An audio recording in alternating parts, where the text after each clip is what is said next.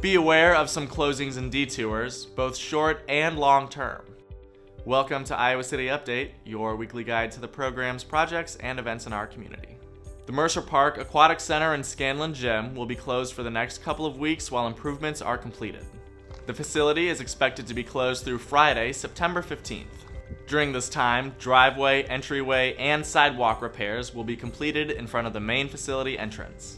The facility and pool are expected to reopen on Saturday, September 16th.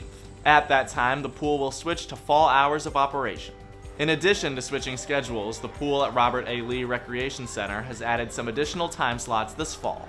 Check those hours out, along with rules and pricing, at icgov.org/pools. University of Iowa students and employees on foot will want to be aware of an unexpected detour. The pedestrian tunnel under Iowa Avenue near its intersection with Riverside Drive has been closed. The closure was made so repairs to the tunnel can be made, and it's expected to be a long-term closure. This intersection does not have a crosswalk, and it is not safe to cross. The city advises pedestrians to walk east down the Iowa Avenue Bridge and cross the street at the crosswalk adjacent to the University of Iowa's English Philosophy Building. We know this is an inconvenience, but for safety reasons, pedestrians should follow this detour to use the crosswalk. Have your views on police policies, practices, and procedures heard during an upcoming community forum. The Community Police Review Board will host the forum on the evening of Tuesday, October 3rd at the Iowa City Public Library. The event will also be streamed on Zoom, and you can register to attend virtually at icgov.org.